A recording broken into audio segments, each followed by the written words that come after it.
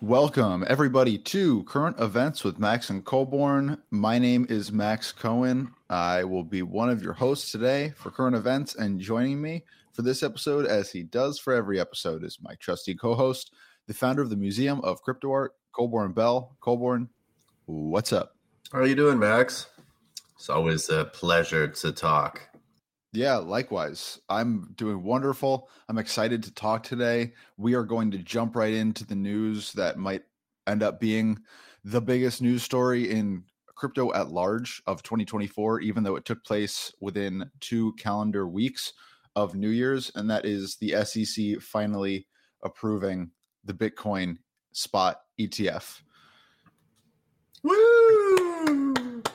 I was pausing for dramatic effect. But I appreciate you feeling that. I probably should have mentioned that. This is a huge, huge deal. But I know that I perhaps don't understand it in the full extent to which I should, to know why it's so momentous and why people were so tenacious once the news was announced. Today's episode, I want to talk about all things Bitcoin Spot ETF. I want to talk about the why. I want to talk about the how. I want to talk about what it means for crypto art, what it means for crypto at large, if it means anything. I want to talk about all sorts of things. So let's start at the beginning of this week, Colborn, and go back to the day before, or maybe 2 days before, the Bitcoin Spot ETF was formally approved by the SEC, to when the Bitcoin Spot ETF was approved and then unapproved by the SEC. Iconic crypto moment. Yeah, I mean, this is an iconic governmental moment in general. This is like peak, old governments in a new internet age. I would say about 12:30. I think this was Wednesday. It was like Wednesday the 8th. Do I have my dates right?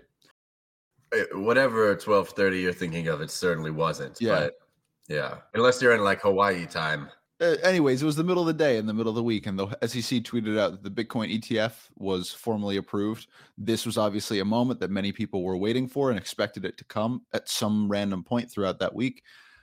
So there was pretty rampant jubilation. The price of Bitcoin spiked, I think, 3 or 4% in just a couple of minutes, after which Gary Gensler, the chair of the Securities and Exchange Commission, tweeted out the following quote: "The @SEC Gov Twitter account was compromised and an unauthorized tweet was posted. The SEC has not approved the listing and trading of spot Bitcoin exchange traded products." So immediately the Bitcoin price goes back down to where it was, tanks 3 or 4%. We find out in the coming hours that it seems that the SEC Gov Twitter page was the victim of a, I guess, relatively high profile SIM swap. Someone got a hold of the Twitter account and used very nicely sounding, if illegitimate, tweets in order to manipulate the market and make some pretty good money on a Bitcoin long and then a Bitcoin short. So I know we want to go into the Bitcoin Spot ETF, but because that sounds like all conspiracy. Is any of that fact? Well, so that's what I believe it was. Twitter's own internal investigations concluded that the fault was not with any of Twitter's infrastructure, but with some. I can find the exact verbiage, but it seems that I'm fairly confident in that. But the making money?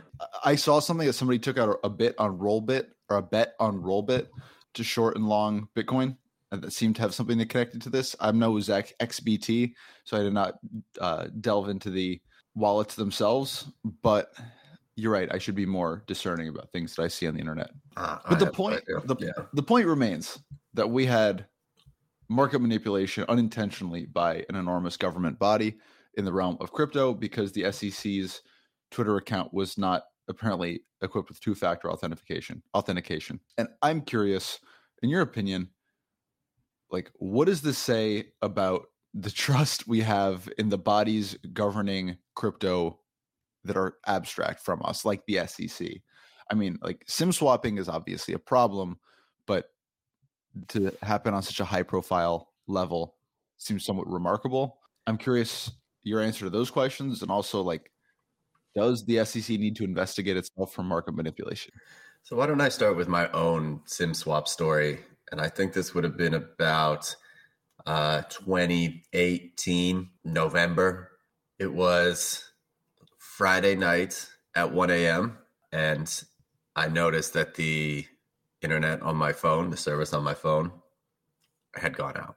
For whatever reason, this is perhaps good advice. I was paying for a landline, and I called AT&T, and and they're like, yeah, your number was just transferred, but I can't tell you any more than that because I can't confirm that you are you. And according to the notes on your account, I don't think that you are you. And I'm like, well, this is crazy. I'm me. I'm like, what do I have to do? They're like, tomorrow. And of course, meanwhile, I see people trying to get into my email. I see people trying to get into my exchanges. Your password's been changed. Like, shit is hitting the fan. But because I was there, I was able to basically get ahead of it. Mind you, it was very intentional that they targeted Friday at 1 a.m. They're like, you have to go to your local AT&T store. It was like ridiculous. It was like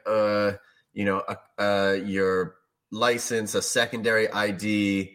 It might even had to have been birth certificate because, long story short, and it wasn't too bad what happened to me, but somebody had gone to an AT&T store in Atlanta with my faked death certificate and a copy of my ID and transferred my line to somebody else. So, I've heard all sorts of crazy stories in my time. So somewhere here. Floating out there is a fake death certificate for Colborn Bell.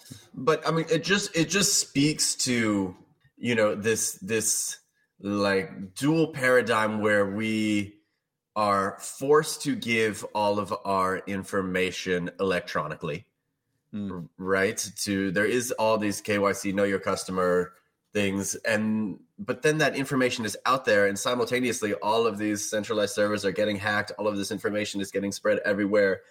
Passwords from ages ago, any relevant, pertinent personal information, it's like all out there. So it doesn't really surprise me that the SEC was 2FA SIM swapped. It does surprise me that these systems that we rely on aren't more secure or fail-proof, or especially something like the SEC, which could tweet out a million number of things which are significant market-moving information. So, it also doesn't surprise me that the people that were able to do it are the ones that are trying to manipulate and move the crypto markets when there are like a million different things you could have tweeted and positions you could have taken. But I guess because the markets are 24/7, it makes it a pretty easy target. I think for me, it's kind of the gap, or bridges the gap between this larger crypto ecosystem, which is so heavy on rapscallianism and gambling and degeneracy, and something that feels very proper and formal, living in a mansion, like a Bitcoin ETF, right? We have the heart of this currency, which is wrapped around by all sorts of individuals from all over the world who are looking for advantages, who are exploitative, and I don't know, maybe exploitative is just the best word to begin with. Yeah. And then you have these institutions which are trying to provide legitimacy to basically everything. And I feel like it's a very interesting moment to see something like this happen. It was almost like the SEC, about to dip its toe into shark-infested waters, got bit by one of the sharks it was trying to, I don't know, tame or kill. But that's what this ecosystem is. It's, if you're not careful, things like this happen. The market gets manipulated, the wallet gets stolen, the assets get drained. This is what this ecosystem is. And it feels, I guess this gets into the larger ETF approval itself, which took place later in the week. You ever see the movie Watchmen? Or you ever read Watchmen? No. Tell you what, you sounded like you had something to say, so I'll save the movie quote for another moment. What was I going to say? I just before we get to that moment, we should backtrack and talk about why we hadn't gotten to this moment previously, right? And that was because the government could not wrap its arms around the legitimacy of the Bitcoin order book. right? So when they finally came after Binance, when they kicked CZ out, when they fined them whatever it was, $5 billion, Binance is I would imagine they're the largest market for crypto, right? So they get the most data flow, they have the most liquidity, everybody is plugged into their API. They kind of sit at the center of this, as the New York Stock Exchange would, as the NASDAQ would, of all of this order flow. And it wasn't until, right, the US government came after Binance, got this deal, and then made some agreement. Well, really, it's about the information, right? They want to know who is moving the money through what.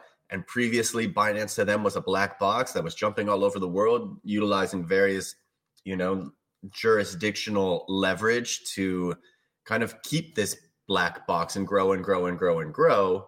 And now, we have the battle of two giants where the US government is always going to win, right? They're going to get what they want. So it's a bit of a piercing the veil moment. I think that's a great reading of the situation. And I'm curious, in talking about why we ended up at this moment, right, in early 2024 for this approval, right, where the government, with some of its very high profile actors still being very anti-cryptocurrency, this moment where there is kind of regulatory legitimization of the entire ecosystem, right, at least in one really powerful, really public spot. Like, does it feel to you like that's an admission that the game has been lost? Or do you feel like it's almost like trying to catch up to the horse that's run away a little bit too late? So you have this situation with Binance, which I think was really, really wise to invoke, where they are this black box of data, and they are really kind of untrainable and well, I guess not anymore, but you have I think they're a good stand-in for the crypto ecosystem at large, like hard to regulate, hard to understand, like so massive as to be like just completely unwieldy to both litigate and legislate, and even see under the hood of. Like, what is the impetus now for the government the US government, that is, to legitimize all of cryptocurrency through the lens of, or through the conduit of Bitcoin? I mean, is it just pressure from these large hedge funds, the BlackRocks, the Grayscales that want to make a buck off of this product? That's what I was going to say, is that, now it is to the point where people like Larry Fink think they can make a buck, right? Where Fidelity, knows they can make a buck. And probably there is some demand from their client base as well to have access and exposure. When you say client base, you don't mean individuals who are investing. You mean like money managers, or the clients themselves who are requesting from? Yeah, money managers each handle 100 different clients. Even if 2 or 3 or 4, I think it's something like 20% of US adults over the age of 18 have cryptocurrency exposure. It's a pretty high self-reported number. So, I was getting those messages again. I haven't gotten those messages in a long time, but it's, now the ETF has been approved. My mother is asking if we should own Bitcoin. Wow. She wants to buy 1-2 Bitcoin. Mm-hmm. Can you help with that? I hadn't gotten those messages since I think it was like when they started ferociously printing money during COVID. Naturally. Yeah. Depending on where you're getting your news from, there are various estimates as to how much money was immediately going to flow into like the Bitcoin ecosystem and thus down the kind of cryptocurrency food chain. But that number seemed to be somewhere between $2 and $4 billion of liquidity, at least from just BlackRock's side, BlackRock Capital being one of the largest hedge funds in the world, that was theoretically going to flow into the ecosystem as soon as that ETF got approved, which I'm not sure if it happened. I haven't checked the books, but we're going to assume that I believe something like 12,000 Bitcoin were bought in the first like couple of days of the spot ETF approval. And that's according to Invest Answers. 11,500 Bitcoins were taken from the supply in the first 2 days after the spot ETF approval. Which, all things told, is a drop in the bucket. A drop in the bucket, but also like a herald, I would imagine, for what's coming. If that's going to be just like the immediate order book without like a ton of institutional tentacling outward. Regardless, I am curious what you think are the near-term consequences of the SEC approving the Bitcoin ETF. So just an important caveat is that while the ETF has been approved, it's not available to trade on every platform. And I will say, even if you are thinking about going and buying these things, putting them in whatever account you have, like let it settle. Because I think most of these things, are trading for a bit of a premium. Just there's no need to like be first into these. Well, the reason I wanted to talk about the consequences, both near term and far term, is because I think that we continue to overestimate and misunderstand how euphoria works, and also maybe our own internal power to move markets. Because I think the expectation was that the Bitcoin Spot ETF would be approved, the next bull run would begin, the Bitcoin price would break through previously unseen levels, and we would just be all on the gravy train because of all the institutional money that had been waiting rapidly to get in. And obviously that's not what happened. Bitcoin price went up a little bit. Bitcoin, then all of crypto tanked later in the week, and it's still kind of hovering around, I believe, in like the 40 to 45,000 range. I can check that in a moment. Yeah, 43,000. 43,000, which again, like not a huge bump, not a huge dip, just kind of still mucking around in the same range that it was before. So why not this massive change in everyone's fortunes that was expected? This was totally a buy the rumor, sell the news event. There's a reason we're up, over 100% in the past year. And it's probably this, and now I think things like this get priced in a year in advance. No, right? So let's just call it 21,000 Bitcoin, January of last year. It didn't, 26,000 in October of last year. And we really put the weight of this rally in the last quarter of last year. We went from 26,000 almost up to 50,000. So that's where you're really getting your double. And that's probably when the rumor mill started churning. How do we know? Can we know what is a buy the news event versus what is a buy the rumor, sell the news event? Can we know? It just depends kind of where you are in the information chain. Well, like we said with shitcoins, it's like once it gets down to Twitter, you're way late. It's already over. Look, if it's on Twitter, you're way late. I don't think this wasn't like a retail rally. This is probably institutions behind the scenes, people with billions of dollars in assets under management or billions of dollars to themselves, taking note and buying stock. So let's just be present, right? Here we are. The Bitcoin ETF has been approved. I would say this is the most highly anticipated event in crypto, probably in the larger crypto sphere, since my entire time doing this, right? This is the largest pivot towards institutionalization that I personally can remember. And I'm sure there are others, but at least in the last couple of years that I've been really into this whole thing. What's going to happen now? Well, this is, this is perhaps your chained digital asset revolution. Ask yourself why stocks still trade, between 9:30 and 4 p.m. Eastern time, Monday to Friday. There is so much legacy in like incumbent legacy institutionalization in our financial markets. So, is this the hallmark moment of that transition in society to away from kind of like the rules that are set into, this global digital open finance world? It's a stepping stone. I don't, it's a breadcrumb. That's what I was going to invoke earlier to an extent with this, asking about Watchmen. There's a scene where one of the characters is going to jail, and he's this murderous, quote unquote, superhero. Great comic book and also great movie if anybody hasn't seen it. They're telling him how difficult his time's going to be, and he says, "I don't think you understand. I'm not stuck in here with all of you. All of you are stuck in here with me."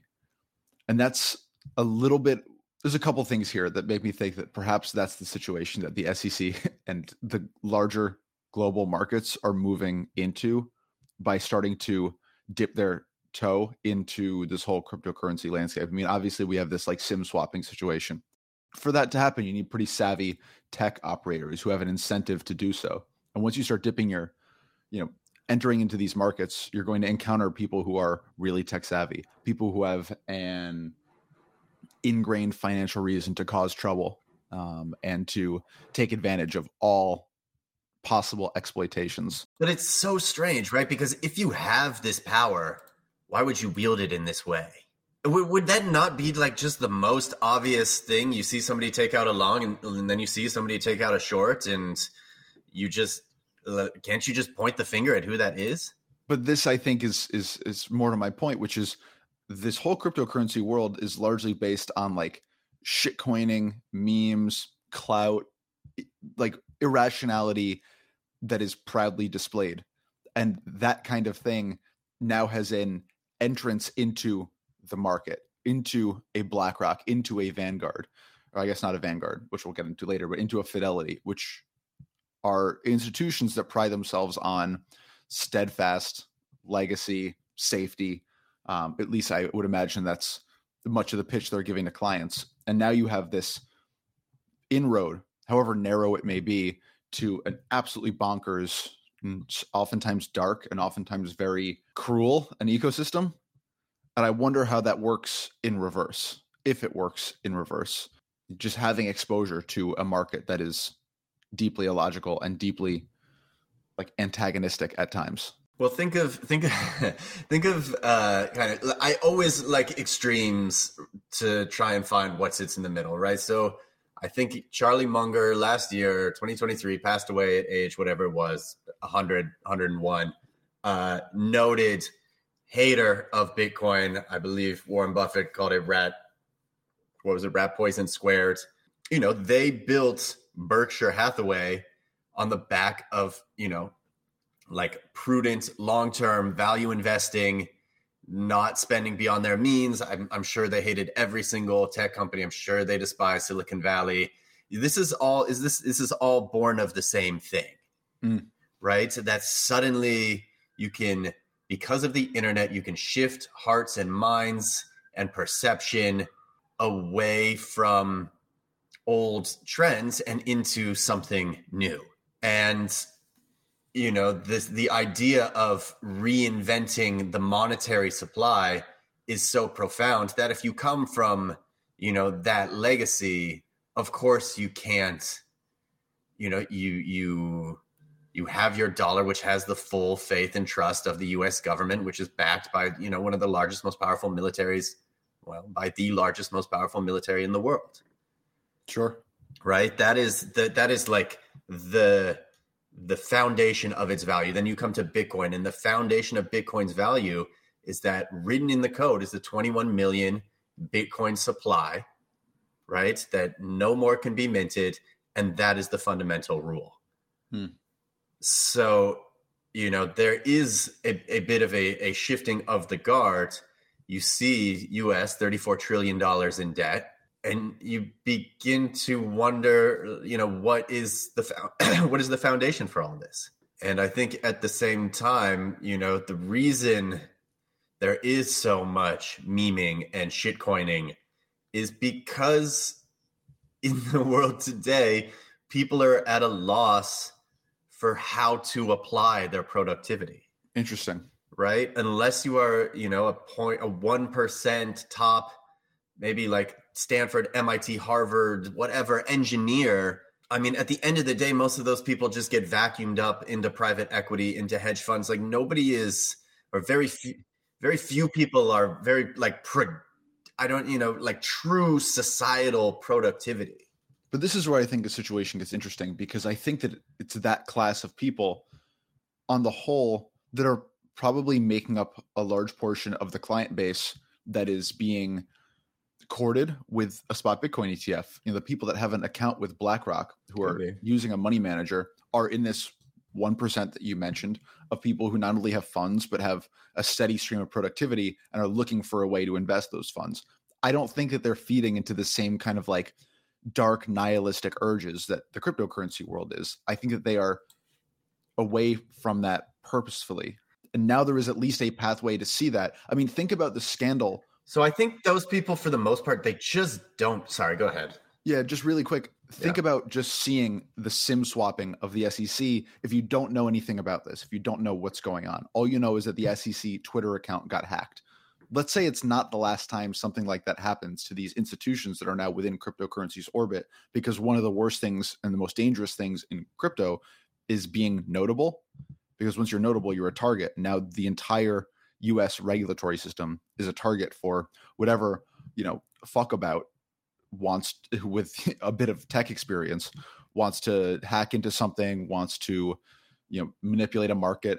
Like, it's a dangerous game. And I think it appears even more dangerous. It's like inviting, it's like a caveman into a like high society party. It's like, maybe he won't cause too much of a problem, but maybe like he'll bring the place down. We don't know. All we know is that, or maybe a horse is a better example. Like, there's a horse at the party. We don't know like what the horse is going to do or necessarily where the horse is, but we know that there's a horse somewhere and the potential for that damage at any point. Maybe scandalize is too strong a word, but like all of this 1% of people who are focused in their productivity and focused in their economizing and are intelligent with their money managing, they are just going to have to now rub up against the looming threat of this horse somewhere. And if and when an Ethereum ETF gets approved, that's a completely different conversation. But people are now speaking about that, right? That's the next thing that people want to see the SEC approve. Now we got two horses in a house. And what does that do? I don't know. Wake me up when the Dogecoin ETF gets approved. Well, like, where does it stop? And where does that pressure stop, right? And if the SEC is going to be bendable to the huge or hugely motivating interests of these massive capital moving groups like BlackRock and Fidelity, where did these companies stop seeing dollar signs, right? How far down the crypto landscape? Is it going to be something like a Solana, which is super centralized and super kind of like easily controllable in its supply and in its foundation? Is that going to be right for a BlackRock ETF because there's a relationship there? I have no idea, but I don't see this stopping or slowing down, especially if money does start printing for a BlackRock and by an extension, their clients. Yeah. This is going to be something we're going to say a million times, but when price drives narrative, everybody lined up for this moment because it's 96 days before the halvening, right? It's going to be choppy for a bit, but by 2025, we are so back, right? This thing is going to, I think, rip and melt minds. So everybody that's in it, is going to be talking about, it's going to be spread. Everybody's going to make, a bonanza of money in Bitcoin. And, the interesting thing is that these funds, they really just win when people are trading these things and talking about it. Because most of the time, once you're in, you're just in. And you're aware. I mean, it's a part of your portfolio. Like I know people who check their portfolios every day. It's just something they do in the morning. They check Facebook, they check Twitter, they check their portfolios. And if Bitcoin's going to be in that portfolio and Bitcoin is going to have days where it's up 9% and it's going to have weeks where it's up 20%, and that's a part of this. And now you have like just this rapidity, everyone is subject to the same motivations, regardless of where they are. Just because you are a, anesthesiologist in Ohio with a BlackRock account doesn't mean you don't have the same gambling impulses that the rest of us all have, right? The hold and drop mindset, right? I should get more. I should get in more while it's good. Once those I like how you said that, that face melting price increase, but like once you expose a certain class of people to that, they are not going to want less exposure. Right. If they're seeing it, if Fox Business is now talking about Bitcoin price with more legitimacy, more coverage, providing narrative to match the price increases, and that's where these people are getting their information, like that 2% exposure in a BlackRock account could become 4, 5, 10%. Yeah. Maybe it's worth the risk if it's going to go up this much. I think this is where I wanted to end up with this conversation, which is these kind of like long-term consequences of it's not necessarily about getting more money in today. It's about getting more money aware of this entire ecosystem and what it means. I have to think that that is going to, by the time, I have to hope and pray that by 2025, it's at least slightly easier to get involved in all of this stuff. And like I said, and maybe that means buying it initially. Maybe it means getting into a self-custodial wallet. Who knows? What I know is that everybody who has an investment account wants to get rich off that investment account. And if they can get rich today, awesome. If they can get rich in 10 years, still awesome, but less awesome. And once this stuff starts moving, and once people have exposure to this ecosystem when it is at its absolute nuttiest, like that to me is the real coup de grace here. It's the money that like BlackRock makes. It's the money that these clients end up making, but it's the amount of money that like ends up flowing into this place because everyone's wildest and most irresponsible impulses, even outside of this tiny, tiny subset of people that exist in cryptocurrency, are going to suddenly be motivated to throw themselves deeper and deeper into the ring. So I woke up this morning thinking that there's a bit of perversion in society and an inversion of that famous Oscar Wilde quote. And at the heart of it now, I think that, when bankers or when wealthy people get together, what do they talk about now? Well, I think they're talking about just money. And the only people that are talking about art are the artists, if they talk about that and not money. So maybe like everybody is talking about money, and maybe the artists, in a bit of their time are talking about the art. And that feels like a dramatic and marked shift to me, because we didn't see that happen. We didn't see, the patrons of crypto take any sort of recognition or liking or desire to. There were obviously a handful, right? But you can name the people that came in, purchased, supported, uplifted, did the work on probably, on your hands. So, I think we're in this moment of crisis where, there was no uptake. I've said it probably a million times, or I've thought it a million times. There's no uptake from the traditional art world, right? They're not interested. Maybe in 20 years, right? But then it's just us, right? In 20 plus years, I'll be 60, and, maybe I'll still be interested in digital art. God willing.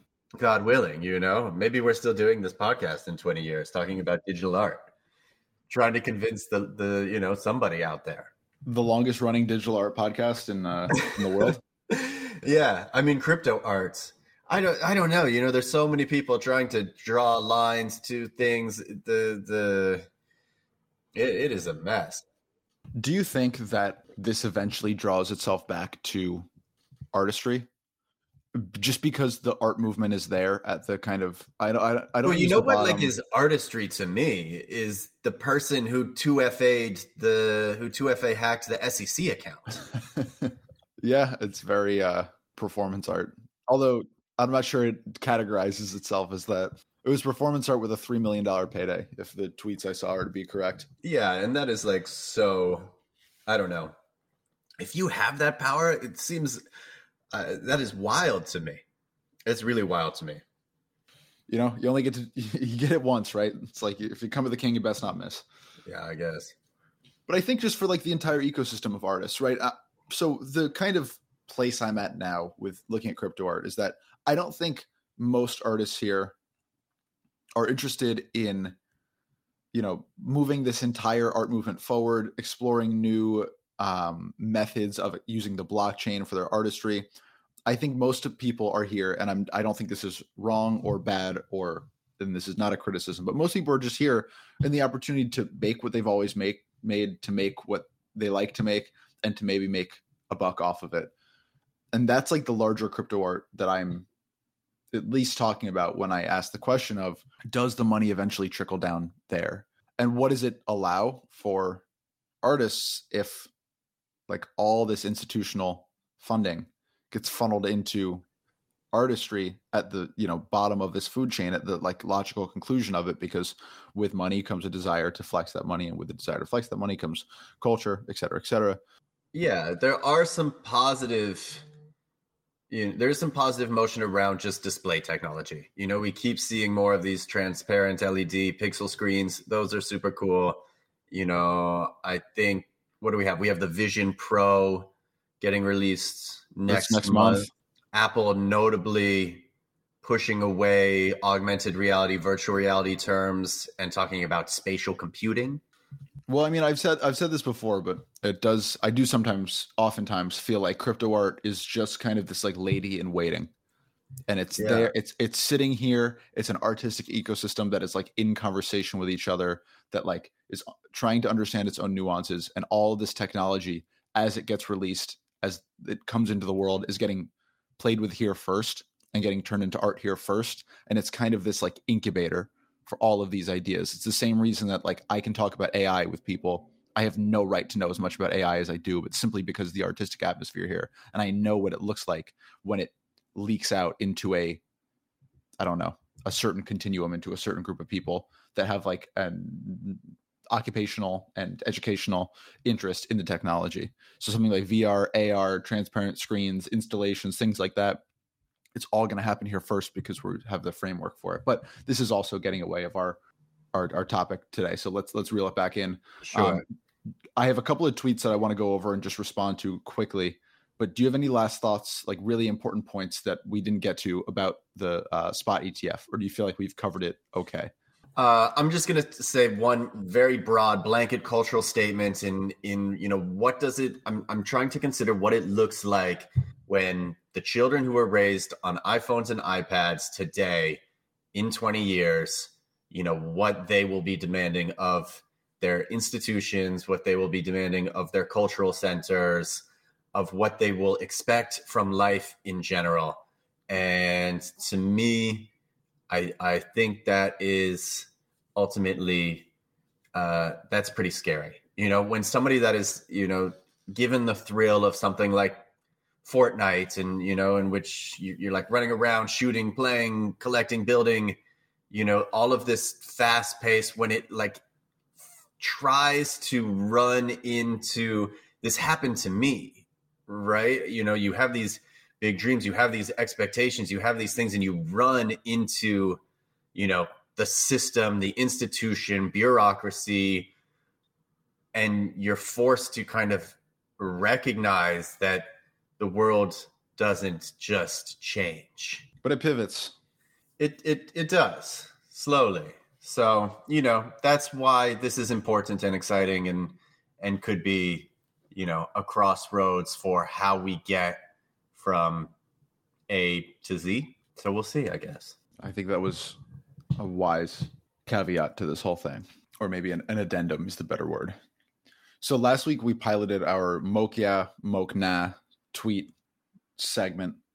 We're going to do something a little bit different today. I wanted to just bring up some thoughts that people had posted and get your thoughts on them. They're not really like, I think, worthy of like, yeah, or just because they're pretty like economic in nature. So unless we want to like, yeah, statistics, which I suppose we can, I thought we would just like bring a couple of thoughts and just kind of like lightning round them. And the first one is going back to something we had mentioned before, or something I had just invoked before, which was from @invest_answers, noting that BlackRock took 11,500 Bitcoin from the supply in 2 days last week. And as the tweet tells us, okay, so 11,500 Bitcoin were sucked from the system in 2 days by one player. That alone is approximately 13 days of supply. In addition, IBIT Spot ETF, which is the BlackRock ETF, only managed an average of 25% of the volume over 2 days. So we can assume 46K in 2 days was sucked out. Net, if this pace continues, we're facing a severe supply crunch. Assuming that 11,500 times 4 equals 46,000 or 23,000 per day, that's 25 times the daily production of Bitcoin consumed by US ETFs per day alone. Forget about retail investors, other global ETFs, etc. And the point I want to just briefly discuss is how this tweet ends. Ignore the price fluctuations. This asset is incredibly hard, and if this continues, we'll face an extreme supply crunch. Bitcoin ETF was a huge success. Yeah, this to me is both MOCNah and MOCYa. This is a short-term MOCNah and a long-term MOCYa, because obviously these inflows are not going to continue every single day. So that can't be the expectation. But long-term, yeah, we everybody knows this. We are facing a huge Bitcoin supply crunch. Especially we got 96 days to the halvening. We presume there's probably only 16 million coins still floating around in existence. I think there's about 1 million held by the exchanges. So that is kind of your liquid float, unless you're going out and tapping, Bitcoin OGs with giant bags. And if you are a Bitcoin OG still with a giant bag, you're probably not selling, right? You are probably so philosophically grounded in this thing that you really don't even give a shit about the price action anymore. So, I don't think for those people, this is about, like yachts and mansions in Ibiza, private jets around the world. This is something different. And, this is something that struck them very early on in the core of their belief system to kind of stay with the fact that this is something that, they love and need and want to hold forever because what it stands for and speaks to about that. And this is, and again, this is the hardest money in the world, right? And you can keep it and you can move it. And this isn't gold. This isn't diamonds. This is something that cannot be. Well, I guess it can theoretically be mined, but we've mined 94% of the total supply. As a matter of speaking, it can be mined. As a matter of speaking. So the next tweet is from Eleanor Terrett, at Eleanor Terrett, and it was quote, "Wowza, Vanguard Group doubling down on that anti-crypto business strategy." And then using a quote from Vanguard, "In addition to spot Bitcoin ETFs not being available for purchase in the Vanguard platform effective immediately, Vanguard will no longer accept the purchase of cryptocurrency products, including Bitcoin futures ETFs." Eleanor Terrett being a Fox Business journalist, which is why you got that quote. But this is one of a number, or Vanguard is one of a number of larger exchanges that are refusing to list the Bitcoin Spot ETF, and again now doubling down on this anti-crypto attitude, which seems strange considering the kind of force with which BlackRock and Grayscale and these other massive hedge funds kind of threw themselves into it. I'm just curious your opinion on why this might be the case, why there might be all of these platforms that are super anti-Bitcoin Spot ETF, and why you think that there's this contingent of deniers. Is it governmental pressure? It could be alignment within I don't know if you have the Elizabeth Warren tweet queued up in there as well, but it's along the same vein of this is a sad day for the American financial system. Whatever it is at the same time kind of an existential threat to their business. It is highly volatile. It is highly speculative. Vanguard is known for its low cost index funds, and they just want everybody to pile their money into the stock market writ large via these index funds. An interesting fact I learned about the stock market is that the top 10 wealthiest percent of Americans own 90% of all stocks, which isn't really a surprise. I think it gets more extreme the further you go down. I think it's like the top 5% of Americans own 85% of the stocks or something like that. Yeah. Like it is more and more massive the further down that food chain you go. So, again, I was a money manager in these index funds for a while. You go and you look at these products and, what do? People work. They make Did you have a beard when you did that? Of course not. Yeah, you were clean shaven, long hair? Longish hair. It was whatever. It was kind of a hippie firm anyways. But, the point is, again, they teach you in school that capital is supposed to be liquid. It's supposed to move. It's supposed to be innovative and flow to new ideas and new things. It's not. It's concrete, right? People work. They make their money. They give it to a money manager, and these money managers just pile it into these index funds, and everything stays the same because that's where all the money goes, right? Nobody is actually taking the risk to go and invest and support and that is like analogous to why the problem of kind of like picking and supporting individual artists is so difficult, but it's also so rewarding. My first thought, of course, is like, you don't have the capital. You don't have the free capital to invest. It for, outside of that 1% of people investing, the requisite amount you would need in some kind of innovative product that has high volatility and, innovative ideas. Like, nobody can manage that because, I mean, at least in the US, things get pretty dicey in terms of catastrophic events. Like, you want to invest heavily in something that has like a high risk profile, you better not get sick. You better not get in an accident. You better not have, right. There's just so many things that can go wrong. And in the US, at least, there's very little safety net on the regulatory side if something goes wrong. So all that means is that you need more money to build that safety net with, if you want to have like the top be used for high volatility, innovative investing. And that's just a very small class of people who are interested in that.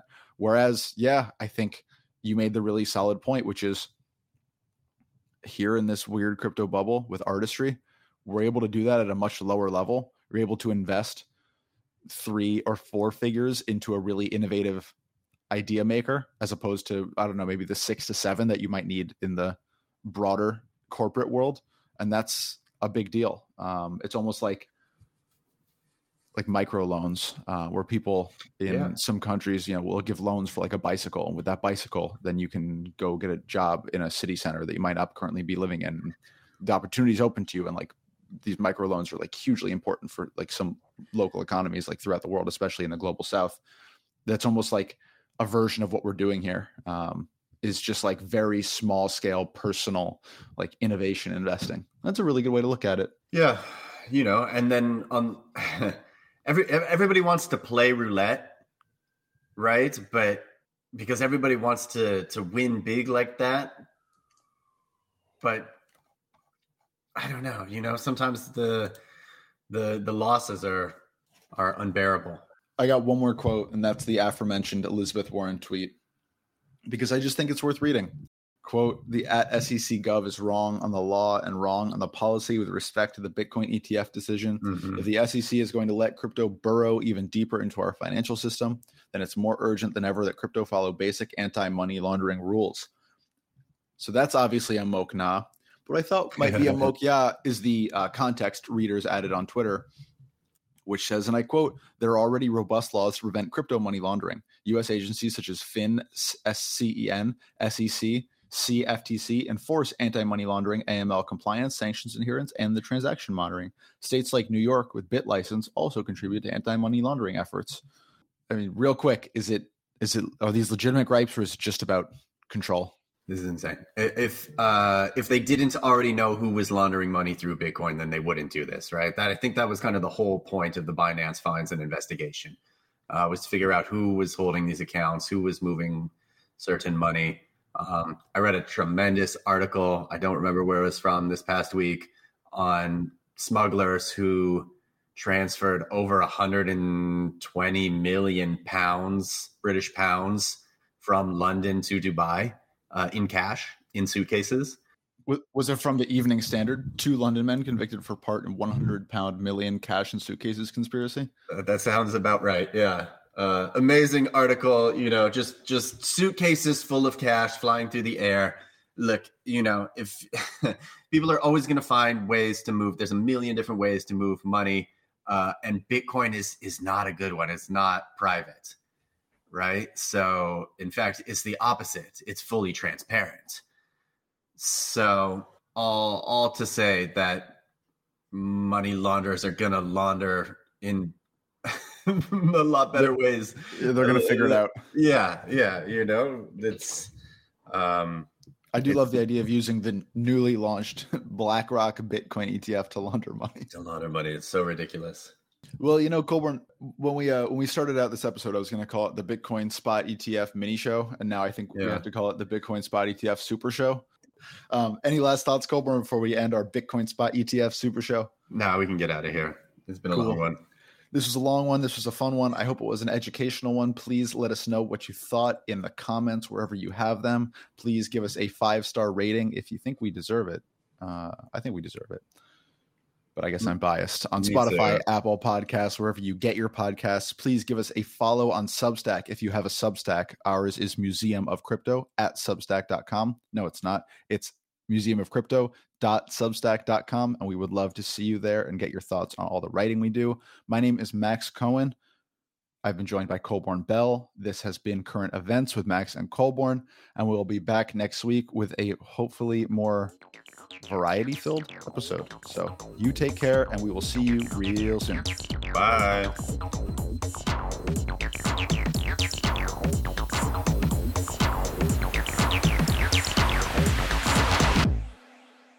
This has been another episode of Current Events with Max and Colborn. Thank you so much for listening. Thank you to Colborn, as always, for being my co-host. Our intro music was composed by Julian Brangold, so a big thank you to him. And once again, thank you to all of you for being with us. We'll be back soon with another episode of Current Events. So long.